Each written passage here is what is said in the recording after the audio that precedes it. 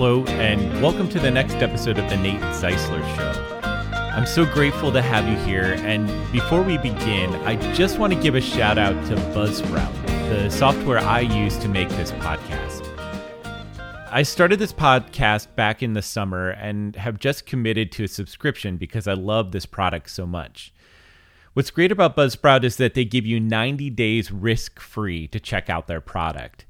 I was able to record 7 episodes of this podcast without any financial risk whatsoever, and the trial came with all the bells and whistles necessary for me to create a fantastic podcast.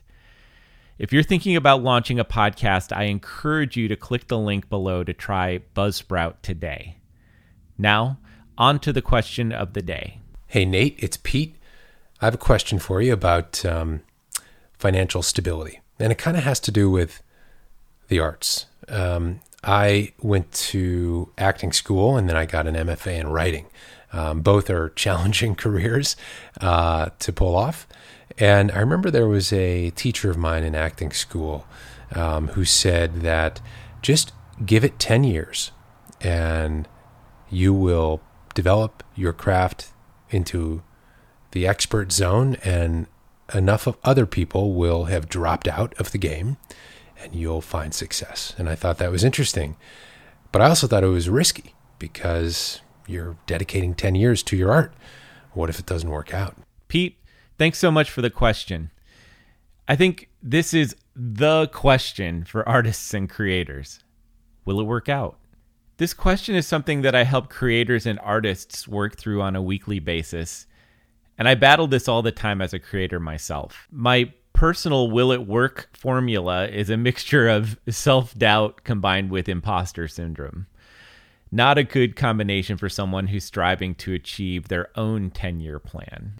All mindset issues aside, the first thing I want to talk about is the role a mentor plays in our lives. We all have mentors that we lean on for advice and expertise, and we hope that the wisdom they share will take us to the next level in our life and career.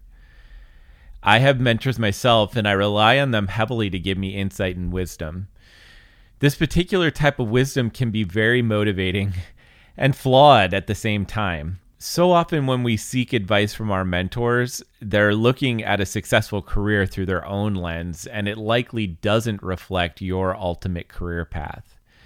While I do think there is some truth to the rule of attrition Peter mentioned in his question, it's ultimately up to you to define success.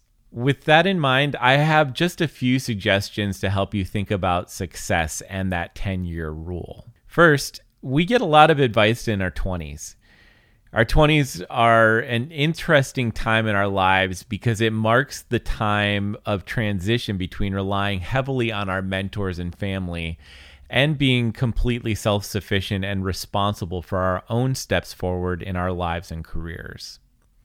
Second, your 20s are a perfect time to take risks. You're coming out of college and you spend a considerable number of years without a lot of money coming in. There's nothing stopping you from continuing to live like a college student so that you can pursue your art.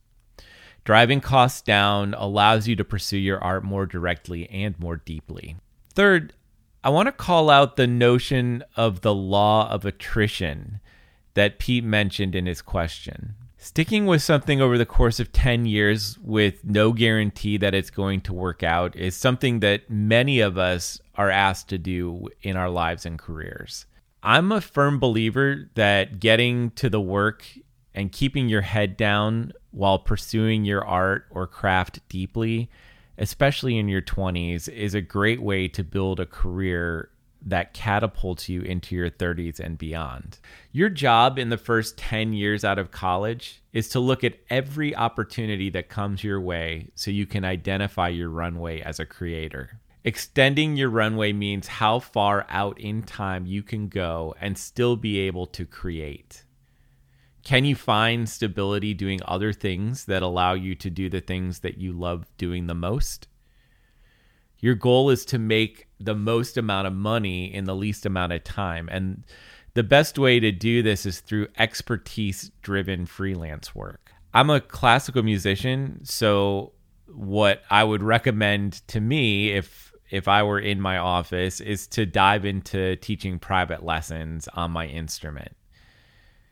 If you're a writer like Pete, I would encourage him to gain skills in teaching, writing, or tutoring, which is something that he could do while he creates and writes his book.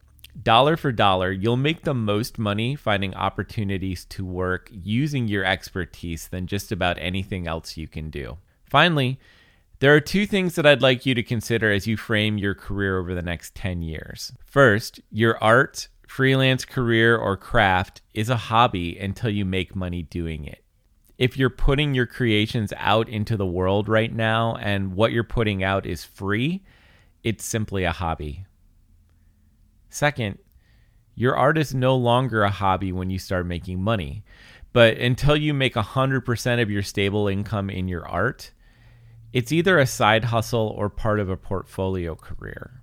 I know a lot of people who are completely happy pursuing their art this way, and I absolutely approve of this approach. What I don't want to have happen is that you get 7, 8, 9 years into your plan before you start looking at where you're making money.